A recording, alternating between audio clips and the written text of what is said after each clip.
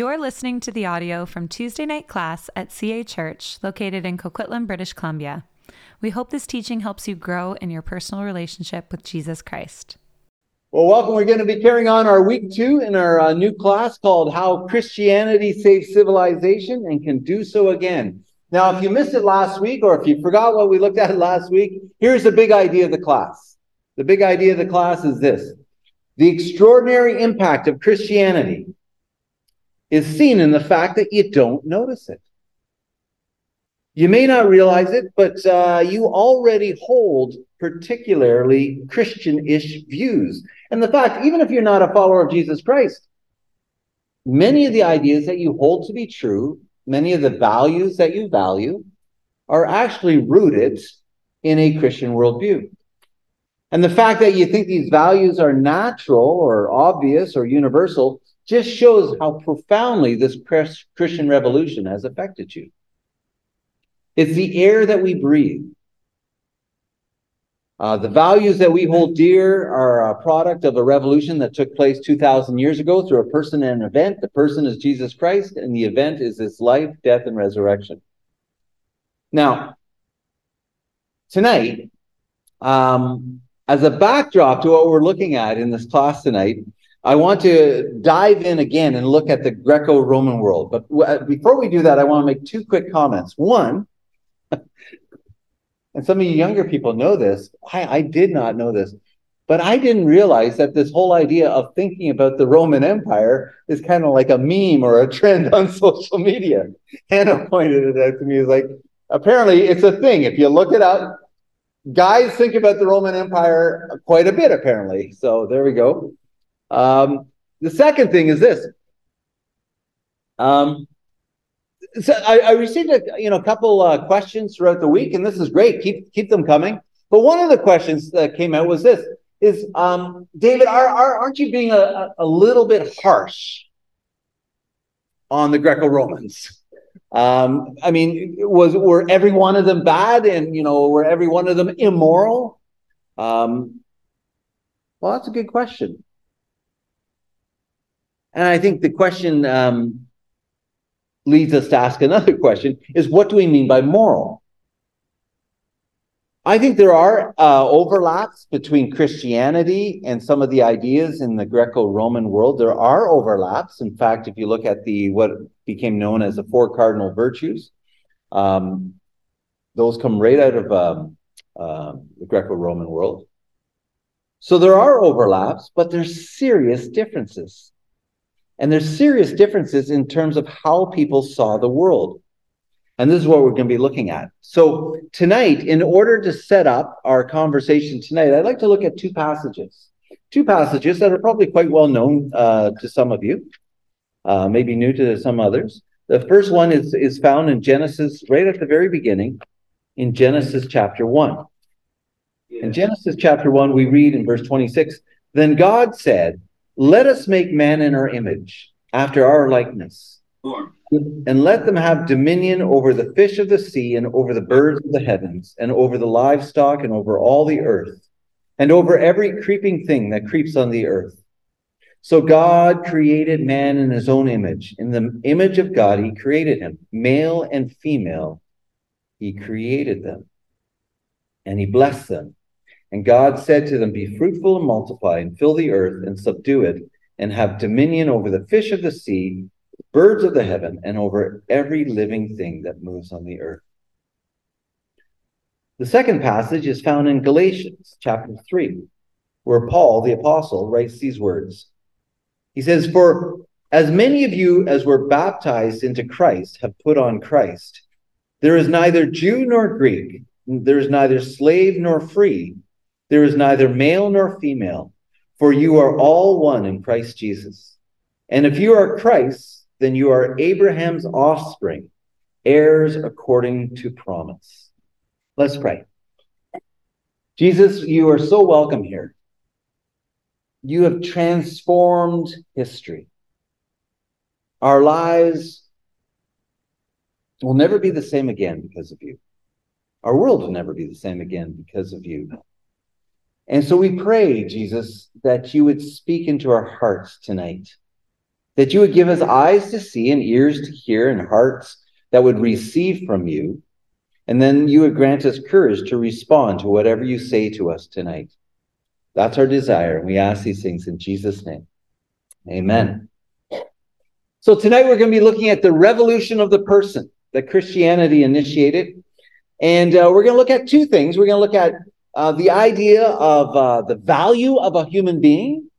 And secondly, the equality between human beings. And so I want to begin with two quotes. Two quotes from different time periods. Now, my friends on my cyber friends, make sure you are muted because we'll hear their whole story and it'll be on Spotify and you don't want that. So make sure you're muted. Okay, I'm going to give you two quotations. One's an ancient quotation and one is the less so ancient and not as ancient. The first one is this. This is a fellow named Tertullian who lived in the 2nd century, quite a well-known church leader. And he said these words. He says, quote, "We are equally forbidden to wish ill, to do ill, to speak ill, to think ill of everyone. The thing we must not do to an emperor, we must not do to anyone else." So whatever we're not going to say to an emperor, we shouldn't say to other people as well. Now, I say that to you. I give you that quotation. I think if I spoke to most people in our world, or especially here in the West, a lot of people would hear that quote and go, yeah, I agree with Tertullian. Of course, citizens and rulers are created equal. And of course, we shouldn't show favoritism, but recognize that there's nothing special about an emperor that would separate him from anyone else. Everyone ought to share the same rights because they're equal. They're the same. All people are equal. Right? But again, to keep coming back to this point, are these assumptions of equality that evident? Would this be the gut reaction right through history? I don't think so. Let me give you the second quotation, and it's a more modern one. And this is by a guy named Lord Sumption in January of 2021 during the COVID pandemic. He says these words, Lord Sumption. He said, "I don't accept that all lives are of equal value." Now, Lord Sumption was a former UK Supreme Court Justice. And when he said these words, let me repeat them, "I don't accept that all lives are of equal value," it caused a huge uproar. And I can hear you saying, yes, of course it should. He said this during the pandemic, and he was on TV and he was debating whether or not the government lockdowns during the pandemic were helping or hurting the population. And Lord Sumption, he was critical of the government lockdowns. And so what he said, yes, seniors are more likely to be affected by COVID, but young people are to be more affected by the lockdowns. And therefore, he reasoned that the lockdown was doing more harm than good. It was punishing too many people in the name of the greater good. Now, of course, everybody, when they heard him say this, they jumped on him and they said, oh, how can you say this? And so they argued that, well, if you don't lock down, if you don't do a lockdown, are we essentially sacrificing the senior citizens for the sake of the young? And Lord Sumption, who was a retired man himself, he suggested that the elderly in England were willing to make that sacrifice. He said this, he said, "My children's and my grandchildren's lives are worth much more than mine because they have got a lot more time ahead of them." Okay. Well, things blew up. Things really blew up. And people were outraged that this man, a leader in society, would suggest that all lives are not of equal value. One woman who was suffering from cancer heard what Lord Sumption said, and she was so mad. And she said to him, she said, with all due respect, I am the person who you say their life is not valuable. In response, Lord Sumption said, I didn't say your life was not valuable. I said it was less valuable. Well, let's just say that didn't help the situation. Let me ask you an obvious and yet not so obvious question. Why were people so upset? Why did people get so upset at Lord Sumption? There's some truth in it? Yeah, maybe, yeah. Well, partly I think it's because Lord Sumption was suggesting the unthinkable. He was suggesting that young people are more valuable than the elderly because they are healthy and therefore more valuable than the elderly and the sickly. And so the same cancer patient said in response to Lord Sumption's clarification, this is what she said. It's interesting what she said. She says, who are you to put a value on life? In my view, and I think in many others, life is sacred. And I don't think we should be making those judgment calls. All life is worth saving, regardless of what life it is people are living. Okay, now this is interesting. I'm going to drill down here a little bit. Notice a few things. First, notice the octane in her response. She was arguing for something that, in her thinking, was as natural as the air we breathe. All life is sacred. Young and old, sick and the healthy. But notice how natural and yet somewhat strange her response was.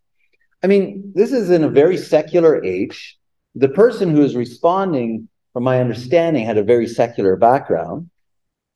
We live in a world where, the idea of God, even the talk about God, is all but eclipsed, where religion has been privatized or relativized. But in reaction to any claim of natural inequality or proposed inequality, what's the immediate reaction? No, how dare you suggest this?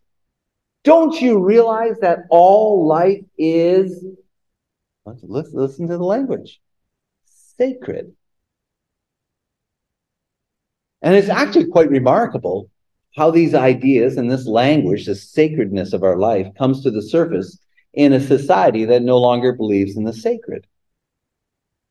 And that's self-consciously secular. I know in Canada, because as many of you are probably immersed in many of the debates during COVID, this idea of the sacredness of all human life, whether they're old or young, came up again and again and again in public debate. Even today, and we need to get this, to deny the inherent equality of persons, to deny this is sometimes the language that's used is, it's sacrilegious. But then the question becomes, and this is a question I want you to think about, is why? Why is the equality of human beings assumed as natural? And therefore, the inequality of worth between human beings seen as being wrong? Why is treating the elderly and the sick as less than valuable? Why is that so wrong? Like even the ACLU, the American Civil Liberties Union, though overtly non-religious, its mandate is to support laws that protect the weak and the vulnerable. But why should laws protect the weak and the vulnerable? Why do the weak and the vulnerable even matter? Okay, to set things up a little bit, let's go back to the Roman Empire, to the Greco-Roman world. Because we talked about this briefly last week, but these ideas of human equality would have struck thinking pagans as just strange. If you read the writings of guys like Aristotle or Cicero, in pagan culture, you never see an appeal to brotherhood or sisterhood.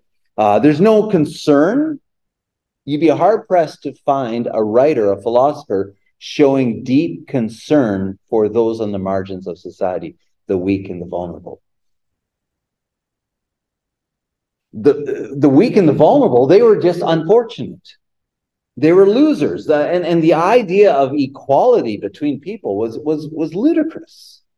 It was absurd. The Greek historian Thucydides said these words. He says, "The strong do as they wish, and the weak suffer what they must." This is simply the way things are. And if I had a special guest speaker tonight and I said, "Ladies and gentlemen, all the way from Greece, I brought in our friend Plato. Give it up to Plato." And Plato comes in and says, hello. Or,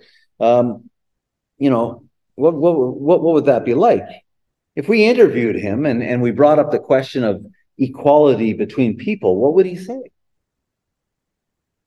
If we told Plato that Lord Sumption, this guy, Lord Sumption, said, some lives are worth more than others, what would Plato say? Well, in Greek, he would say, well, duh. Of course they're unequal. And he would go on. He would say, well, think about it. In society, you have all sorts of different groups of people. You have men and women. Of course, they're unequal. Women, as we established last week, are simply undeveloped men. They are soft. They are like fruit that hasn't ripened yet. He said, get mad at Plato. And he would say, there's the Greeks. The Greeks are, the Greek men, of course, are special. And then there's everyone else. There are slaves. There are free men. And slaves aren't even human. And you're going to suggest that a tool is somehow equal to a Greek man? Since when is a hammer of equal value to the carpenter wielding the hammer? It makes no sense. And so Plato, because he's pretty smart, he might turn the question on you, because that's what these guys do.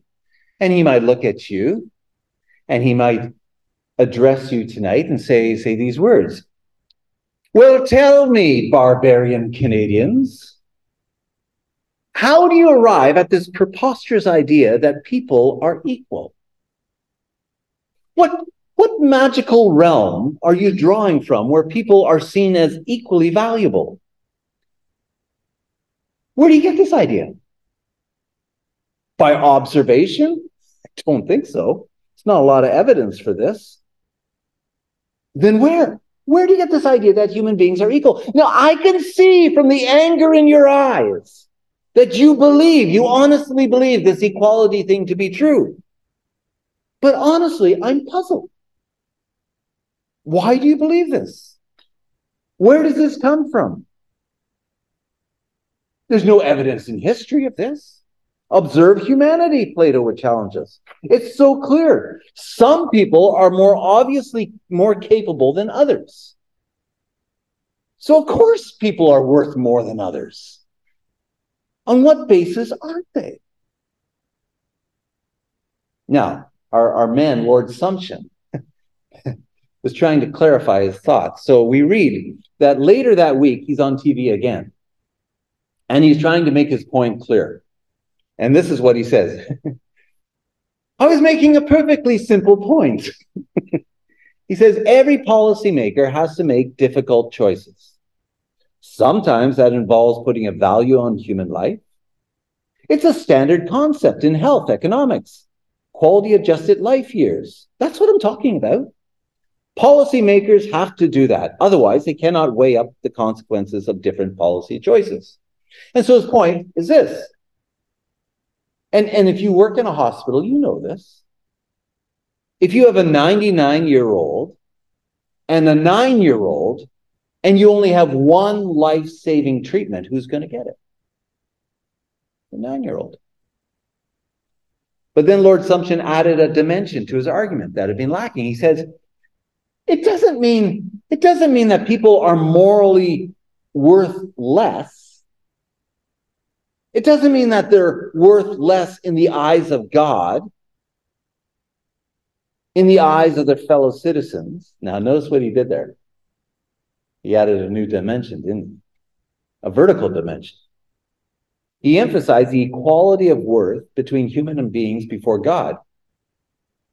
And then he went on to argue right after this that when it comes to policy making, all I was saying is that some lives are worth more than others.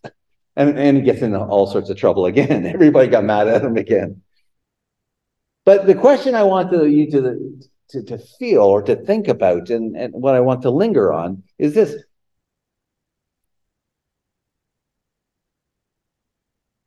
Where does this deep sense of revulsion come from when somebody says one group of people is more valuable than another? You know, people who argue for racial superiority. You hear that in the Ku Klux Klan. It's like, oh, you guys are crazy. Or people that make the argument that the elites of this world, the Bill Gates and the Elon Musk, because they're so smart and they got a lot of money, we should let them kind of call the shots. I'm like, ugh.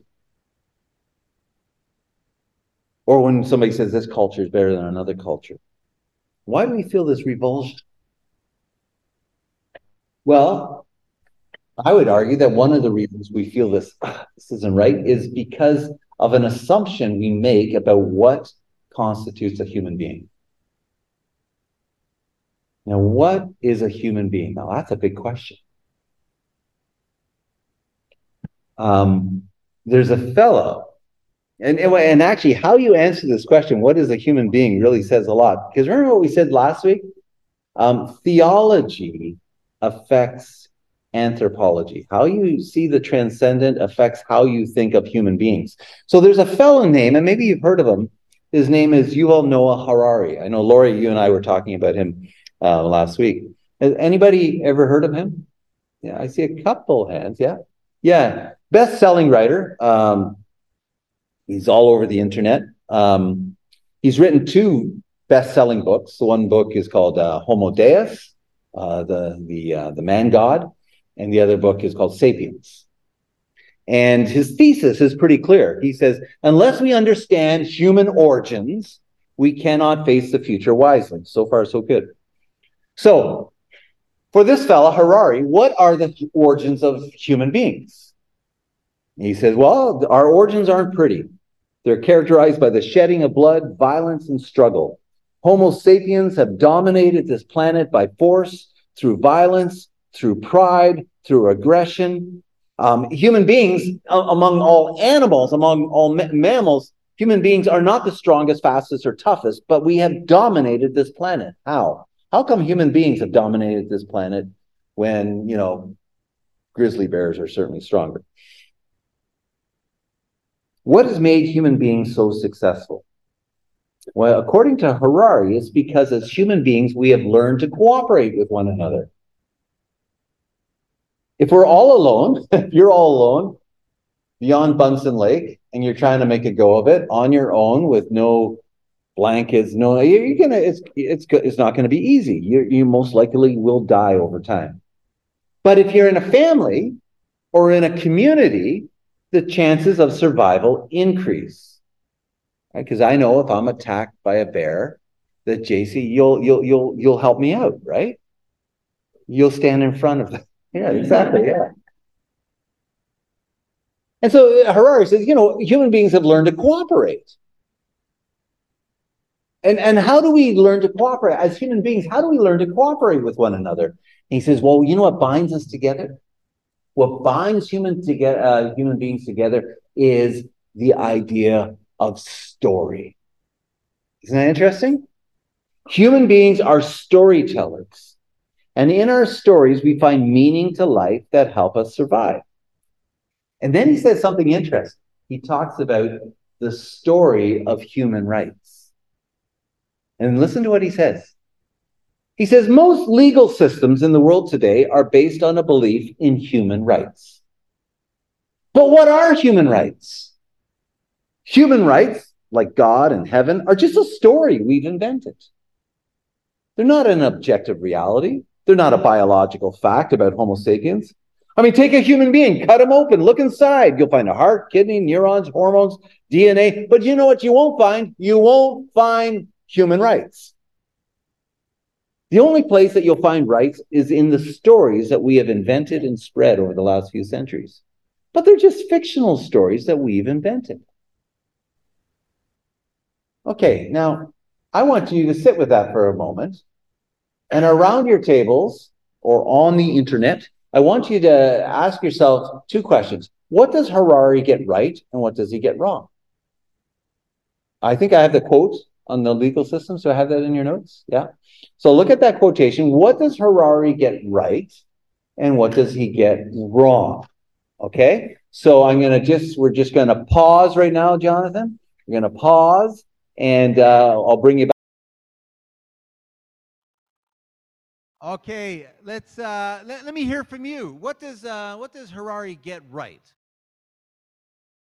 Not much. Nothing. Anything? Okay, the first sentence. Most legal systems in the world today are based on a belief in human rights. Very good. Yeah, that's true. And nothing else. Well, on paper, though, on most legal systems, how it's actually played out is often a different story.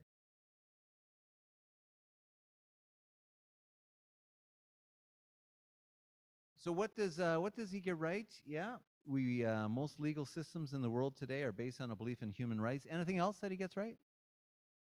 The story part, yeah. So he does. Oh, I just realized. Mute it. So I'll say that again. What does he get right? What does he get wrong? What he gets right is most legal systems in the world today are based on a belief in human rights. And secondly, he talks about the story. Now, he says that stories are invented, they're not true, but he does link our understanding of human rights to this idea of story. I think there's something there. That these stories have enabled humanity to survive, yeah.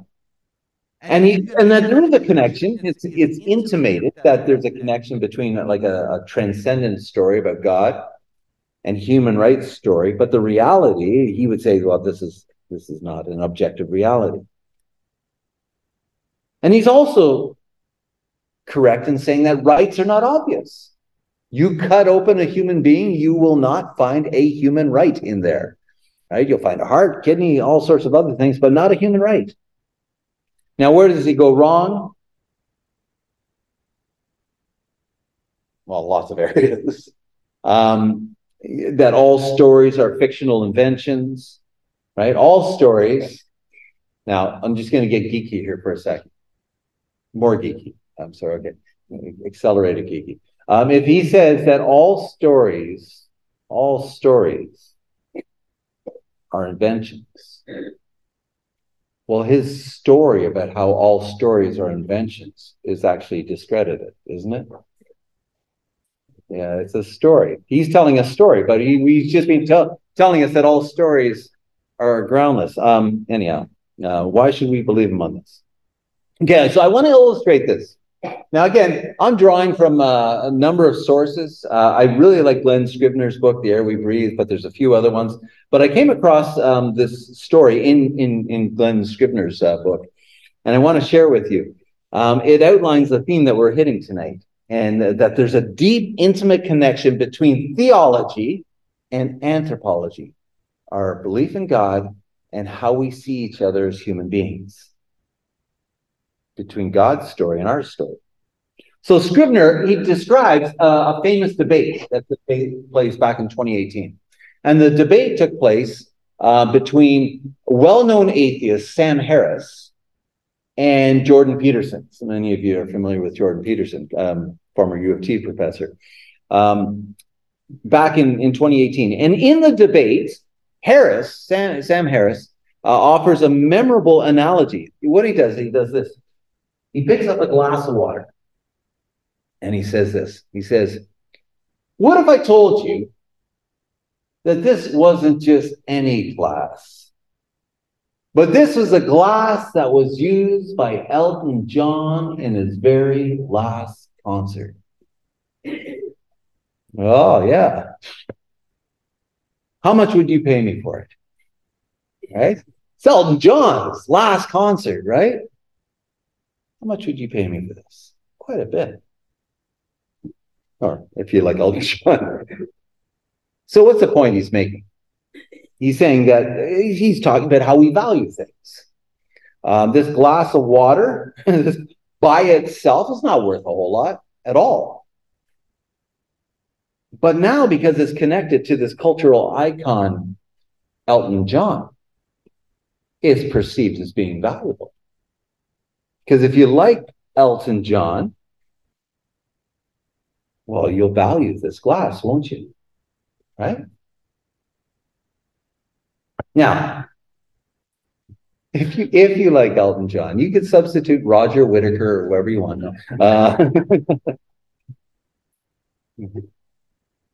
Now, during this debate, Harris goes on to say, he says, imagine this glass of water. This glass of water is like a strip of land. It's like a piece of land on the east part of the Mediterranean. And this strip of land has been fought over by Jews and by Arabs for a long, long time. One group calls this land Israel, and the other group calls it Palestine. And the conflict is motivated by stories surrounding this land. And according to Harris, this is really dangerous. Why? Because you're attaching value to something that actually is not that valuable. He says, quote, the reason why parties involved in the Arab-Israel conflict can't resolve their problems as though it were a real estate transaction is because they're making irrational and irreconcilable claims about the land. The stories that they're associating with the land are obviously not true and have resulted in so much unnecessary bloodshed in this land. And so what's Harris saying? He's making this point. He's comparing the land and the story of God to the glass and Elton John. You're with me so far? Yeah, the land is valuable because it's seen as being intimately connected to the story of God. And he bless you, and he compares that to the glass of water and Elton John. So the land is valuable because it's believed that it's the story of God being played out on this piece of real estate. But Harris says, the actual land's not that nice. It's not worth very much. But because of the story that you've been told, it's seen as super valuable, and people are losing their lives fighting over it. And then to conclude, Harris has this punchy statement.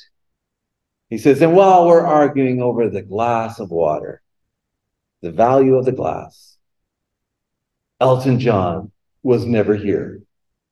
And everybody cheered, oh, well done. Well, because his point, God doesn't exist. Right? God doesn't exist. So the stories are bogus. Elton John has left the building. He never existed. He was never there. So why are we fighting over this piece of land? You see, you with it? And everybody thought, oh, this is brilliant. This is great stuff. And everybody cheered. No, and it was, I have to say, it's a clever line. It was very clever. But what about archaeology? Well, hang on. I want to unpack a little bit about the assumption that Harris is making. What are some of the assumptions that Harris, the atheist, is making? First, he's saying that there's nothing special about the land because the stories associated with the land are not true. God does not exist. But there's another assumption. I don't know if you picked it up. The other assumption is that because this land is not worth anything, because the stories of God aren't true, why do so many lives have to, so many people have to die for the sake of this land? How come so much blood is spilled on this land? And he's lamenting that. And his point is this, is that, these human lives, they matter more than this strip of land, which obviously is not worth anything. But this begs a question. Now, are you with me? You got to stay with me here. And the question I want to ask Mr. Harris is this: Mr. Harris, why should we value people over land? Why are people more important than this strip of land? What makes people so valuable? So, for fun, let's return to the glass analogy. Instead of the glass of water representing land, let's say this glass of water represents human beings. Okay, think about a human being. How much is a human being worth? How valuable are human beings? Well, Mike and I were talking about this. If you really literally boil down a human being, like you actually boil us down, in our physical makeup, apparently our physical body is worth about $30. There's a debate. It could be, some of you, it could be 100. I'm not saying, but it's not a lot of money. That's how much our actual bodies are worth, like on the market. It's not worth a lot. Now, if you don't boil me down and say, David, I want you to go to work for me, well, maybe I'm worth a little bit more, but where's my value found? Well, in how well I work, I guess. And how do I determine, JC, are you worth more than me, or am I worth more than you? Where does our value come from? And most people, even including atheists, would say, no, a human being's value goes beyond simply their physical chemical makeup or their usefulness. But then you have to ask the question, why? Where does our value come from? To put it differently, if there's no Elton John, if God does not exist, on what basis are we valuable? So I hope you see this, because you have to see there's an intimate connection between God's story and the human story. They're connected. Without a God story, and not just any God story, the God story, human beings have very little value. But think about it. What if God exists? What if his story is not a fiction? What if his story is true? Then what? Well, okay, there's ramifications to this. So what does the Bible say? What does the Bible's creation story say? What does theology say? Well, it begins with, in the beginning, God created the heavens and the earth. And unlike the stories we looked at last week in Greek mythology, the biblical story is not about lots of gods raping and killing each other. It's not a picture of a divine dictator or an impersonal force. What is revealed is Father, Son, and Holy Spirit. God who is good, who is loving, and who has a unique purpose for creation. We read at the beginning of the Bible, in the beginning of Genesis, we read, now the earth was formless and empty. Darkness was over the surface of the deep, and the Spirit of God was hovering over the waters. Now, at this stage, if this was a Greek myth, there would be a big battle that would break out. But there's no big battle. We find the Spirit of God hovering over the chaos, and then God speaking his word and order coming out of chaos.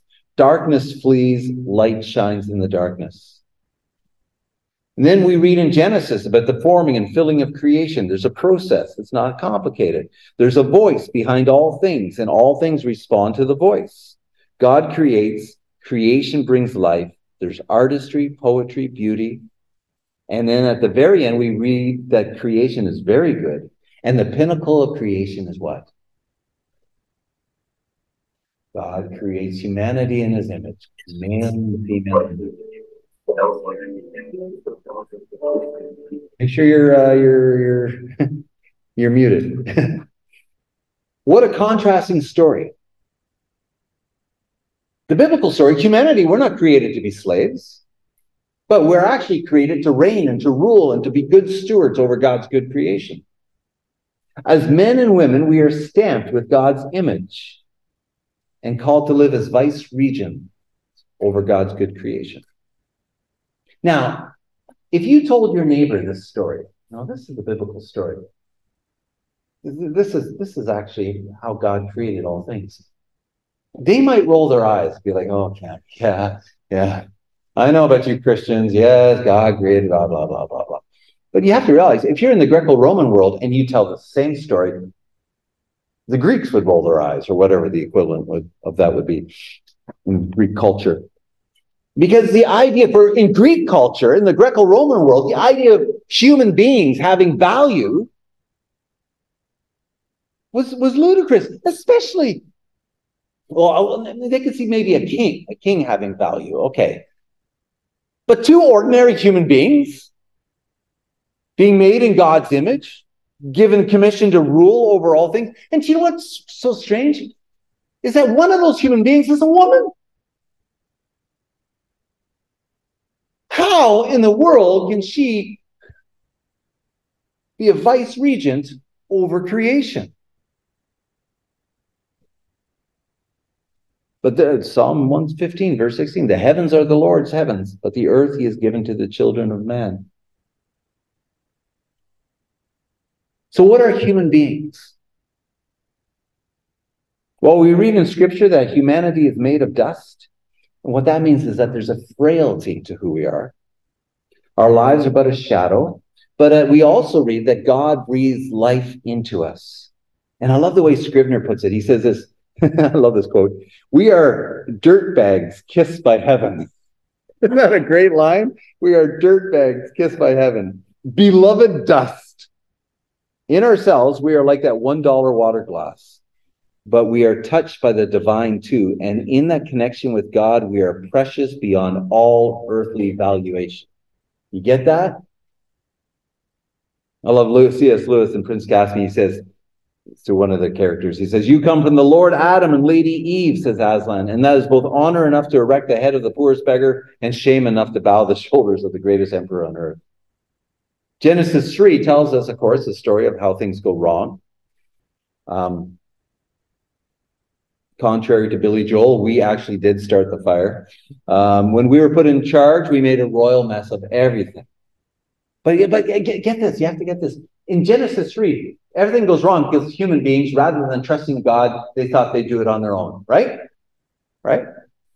But you have to get this.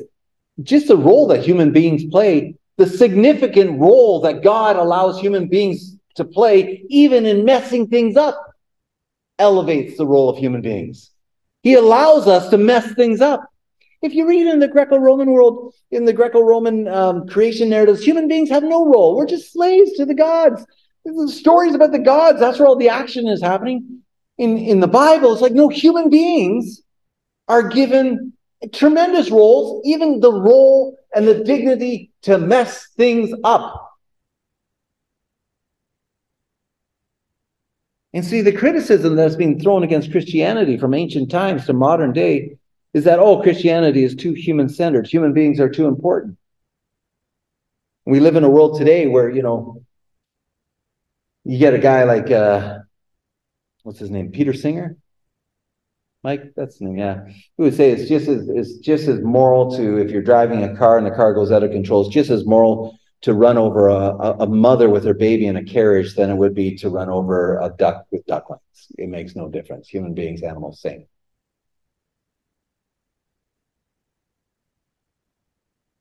In Screwtape Letters, Screwtape, the experienced demon, says to Wormwood, the inexperienced demon, God, he's referring to God, he really loves the human vermin and really desires their freedom and continued existence.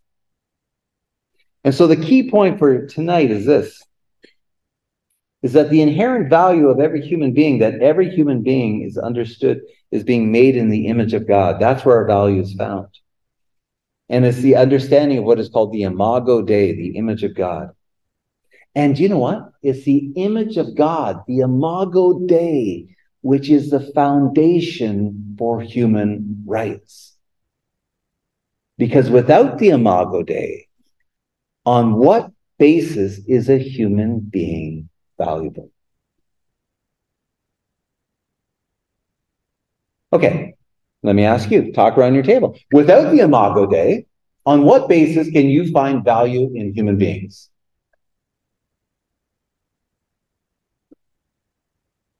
Okay, so it's funny. So my cyber friends, you guys are having such a lively conversation. A few of us in the front tables were like, "Whoa, this is really good." We're reading it. So we're reading your conversation. Good job. Okay, without the Imago Dei, what do we got? On what basis do we have our any kind of value? Yeah. You know.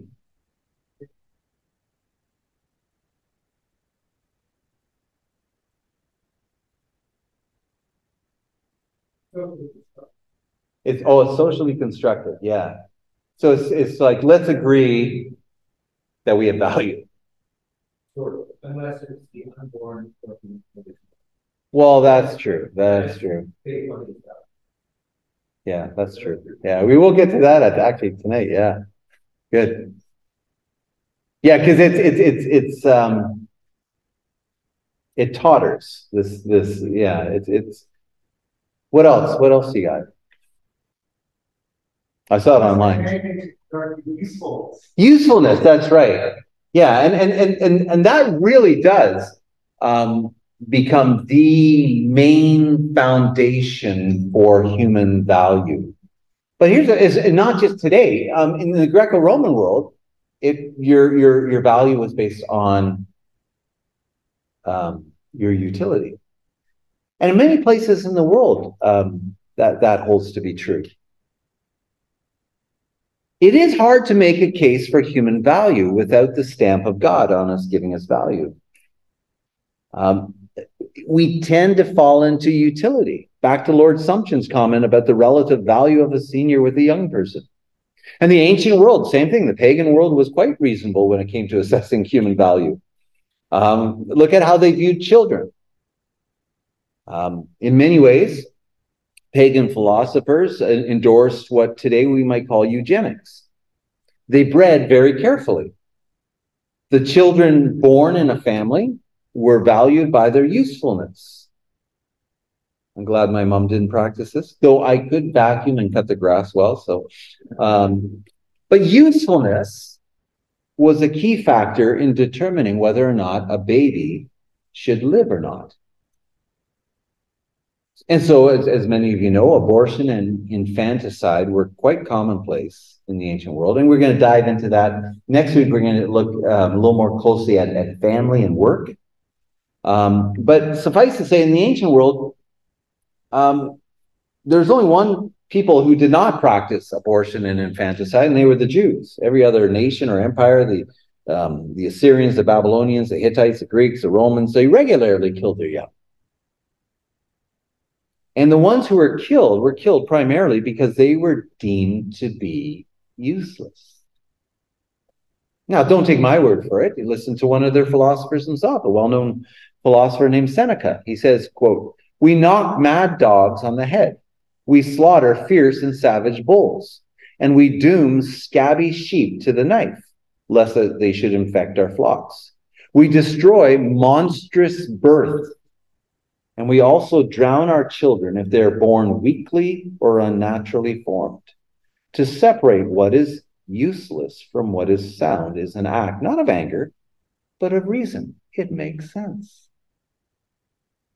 This wasn't debated in the ancient world. This was the air that people breathed. In Plato's Republic, he has his master, Socrates, lay out some guidelines for having children. And this is Socrates, parenting handbook.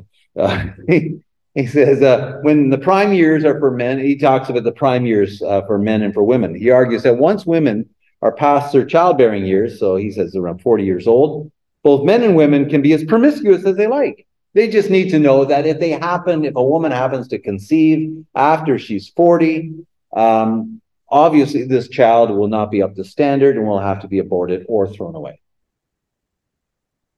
Aristotle is on the same page as Plato. He says, as to the exposure and rearing of children, which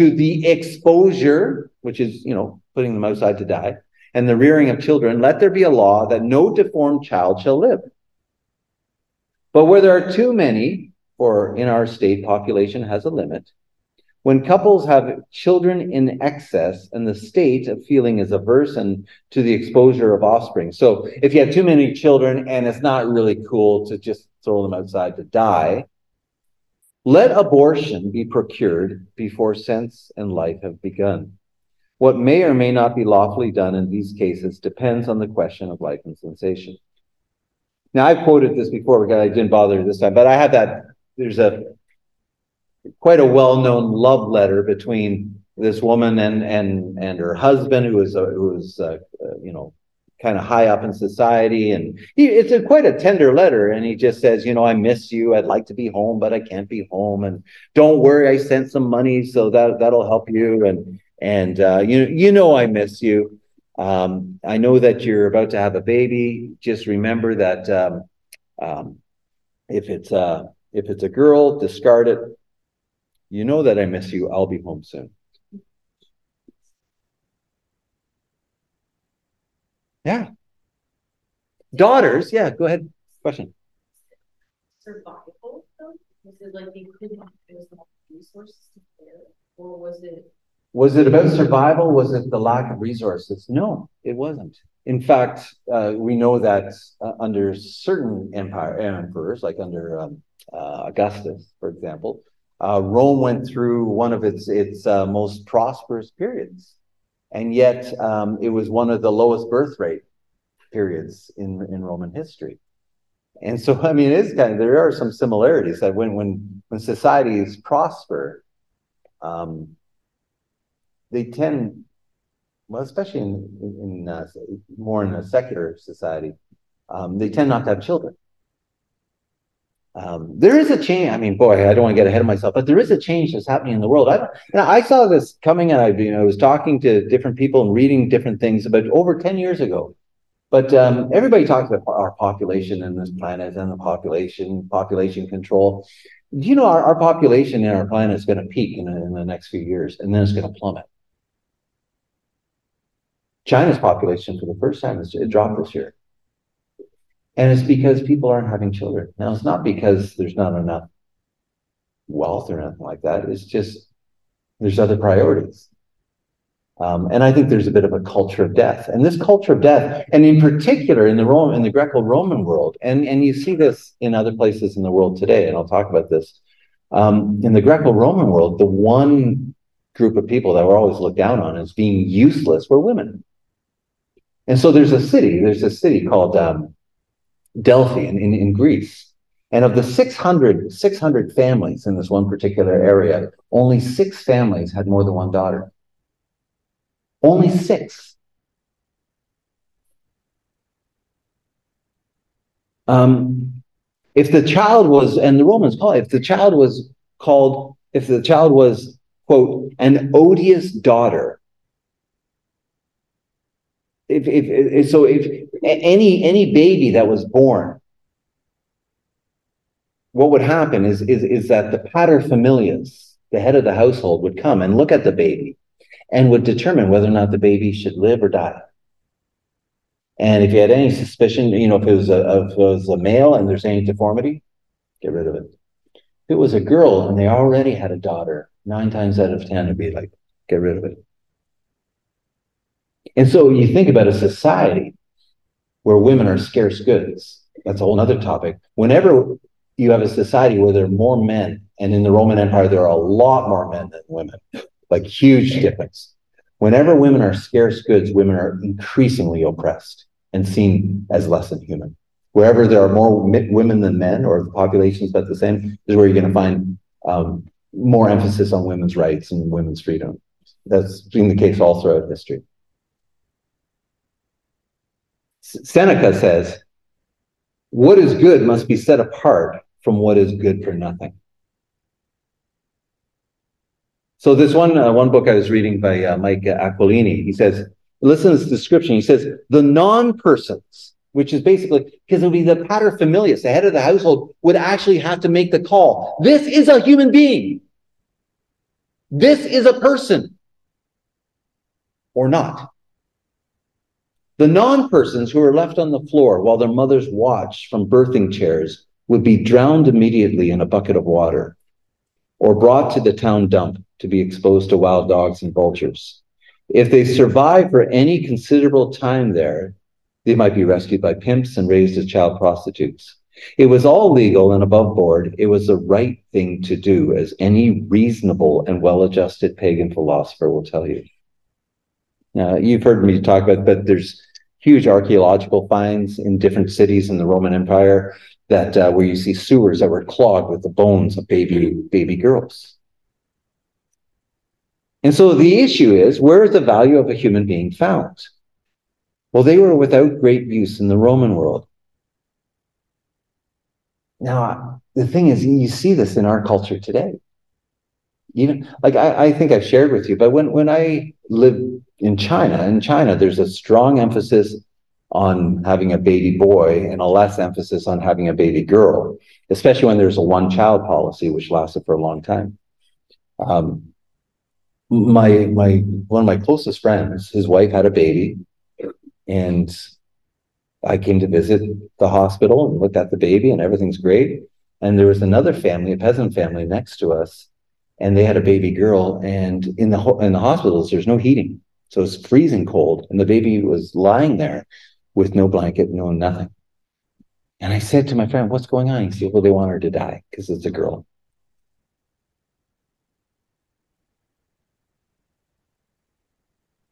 And so we come back to our own current situation. When we remove the foundation of God's story for humanity. Now, don't get me wrong. I'm not saying the church has got it right when it comes to human beings throughout its history. I mean, the church has a lot of dark moments in its history, but that's because it wasn't living up to what Scripture taught us. That's what's wrong. When we remove the foundation of God's story for humanity, the dignity and the value he gives us by stamping us with the Imago Dei, when this is removed, what are we left with? We're left with utility. So let me ask you an awkward question. How useful are the weak, the vulnerable, and the elderly in Canada? What do we do when a 30-something-year-old who's suicidal goes to a local hospital in Vancouver and gets offered MAID, medical assistance in dying? Oh, I know it's quite specific. I have many, many personal examples of people and family members where it's been offered. But I get it, that's the original intent. But also the original intent has changed. MAID deaths in Canada last year were over 10,000. And it was up 35% from 2 years earlier. Now, part of this, I believe quite strongly in this. I think when you remove the Imago Dei, then you're left, and you live in a technological world where something new is valued and something old is not as valued. What do you do when people get old? Well, they're not as valuable as they used to be. They're not producing, they're not contributing to society. And so it's tempting to see them as less than valuable. Now, I'm not for a moment, like, I know there's complexities, and I've met with people and families where they're struggling with whether or not they should take medical assistance in dying, and I'm not in people's shoes, so I'm not, but I do know that our value from a biblical perspective is rooted in the fact that we are created by God. That is where our value is found. And if it's rooted in how useful we are, well, I'm afraid I'm becoming less and less useful the older I get. And then you start, we can go on about that. I want to conclude our time tonight with this story, and we'll come back to this. And if you have some questions or even some pushback, feel free to send me a note. But I want to conclude with this story. I think this story is so cool. Well, let me tell you. Not long ago, Italian archaeologists completed an exhaustive survey of all the inscriptions and graffiti in the Roman catacombs, in the tombs. And one portion of the study dealt with the names that were bestowed and taken by Christians who lived in Rome. So what were the names that Christians took? What were their names? How many of the Christians took biblical names? How many of the names were they named after early martyrs? How many Christian parents stuck with the old traditional Roman names? So they're looking at the names that Christians had. Were they named after martyrs? Were they named after biblical characters? Did they keep their pagan Roman names? What were their names? But they discovered something that was really interesting. And they found a subsection of Christian names. And their names were humiliating names or nicknames. We learn that some Christians chose to bear names like this name, Proectus, which means cast off or thrown away like trash. That was their name. Others went through life with the Roman name Stercorius, or the Greek name Koprion. These names are pretty hard to translate in polite company because they're vulgar terms for human waste, excrement. Why would Christians choose to bear such names? Well, it seems likely that those Romans were as infants rescued from the dung heap, rescued by Christians from the place where the Romans abandoned these defective or female newborns. They'd been exposed there like trash to die quickly from the elements or to be attacked by the claws of scavenging beasts. So here's the names: Proectus, Stercorius, Koprion. All these people were lucky to be alive. But as children, can you imagine how they would have been treated by, classmates? They would have to suffer the taunts of their playmates, who are pleased to remind them of their lowly origins. Who's your daddy? Your daddy is dung heap. Your name is trash. Now, those who are rescued by Christians could at baptism choose a new name if they wished. And sometimes Christians did that. They chose, biblical names like Matthew, Mark, Mary, Martha. But a lot of the names, it seems, from this study, a lot of the people chose to hold on to those insulting names. In the 4th century, St. Hilary, names of one of his fellow bishops as Stercorius, which means dung heap. He's a bishop. Bishop dung heap. Or it's probably worse than that. And people kept these names to remind them and to show the world in which they lived they were persons with dignity and value. And the God story in the Bible, the equality story, the inherent value of every human being's story, they all go together. Human rights cannot stand for very long without the God story. And I think we're living in the shadow of a revolution of the person that occurred 2,000 years ago. And that is why even atheists, when they hear Lord Sumption say such things as he said about the relative value of human beings, they react. But times are changing. I think we're living in the shadow of this idea. But as an old professor of mine once says, a shadow casts no shadow. And if we think that every human being is special, regardless of mental capacity, regardless of how depressed they may be feeling, regardless of the color of their skin, socioeconomic background, age, and health, whether we realize it or not, whenever we value human beings as human beings, we're embracing the biblical story. The glass of water has value because it was made by the author of the universe himself. And so this is the air that we breathe. This is a result of a revolution of the person that Christianity brought about 2,000 years ago and has changed the world. And I think if we recapture this, it can change the world again. Amen? Well, let's pray. Jesus, we are completely dependent upon you.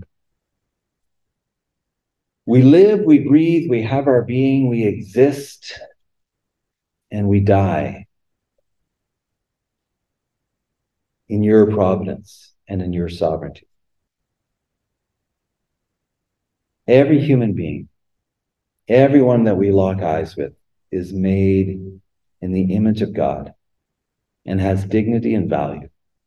And Lord, may that be not just a concept that we keep in our heads, but it may also spill over in terms of how we treat one another. Sometimes we're quick to write off people who disagree with us or put them into a category. May this be a reminder that every human being is fearfully and wonderfully made.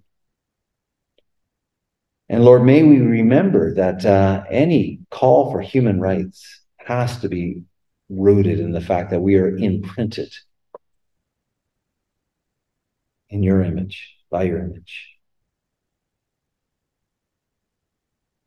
And so help us to live this out, Lord. Help us to value life and not look at people by their utility, not by what we can get from them or what they don't give us, but help us to see every person the way you see them, fearfully and wonderfully made in the image of God, and having deep, deep value because you deeply love them. That's our desire, Lord, in Jesus' name. Amen. Thanks for participating in this class. If you've been engaging in classes online, but you're not a part of a church community, we would love to have you join us. You can go to cachurch.ca to find out more about getting involved in the life and mission of CA Church.